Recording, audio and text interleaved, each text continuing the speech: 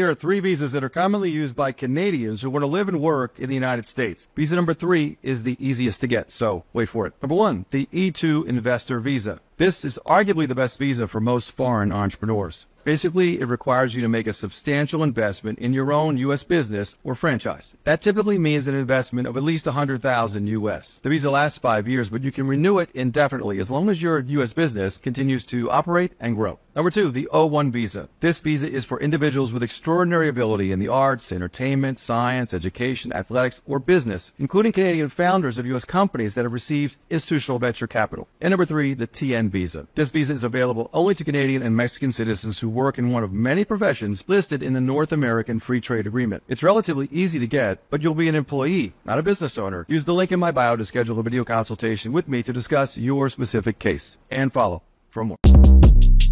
Short Cast Club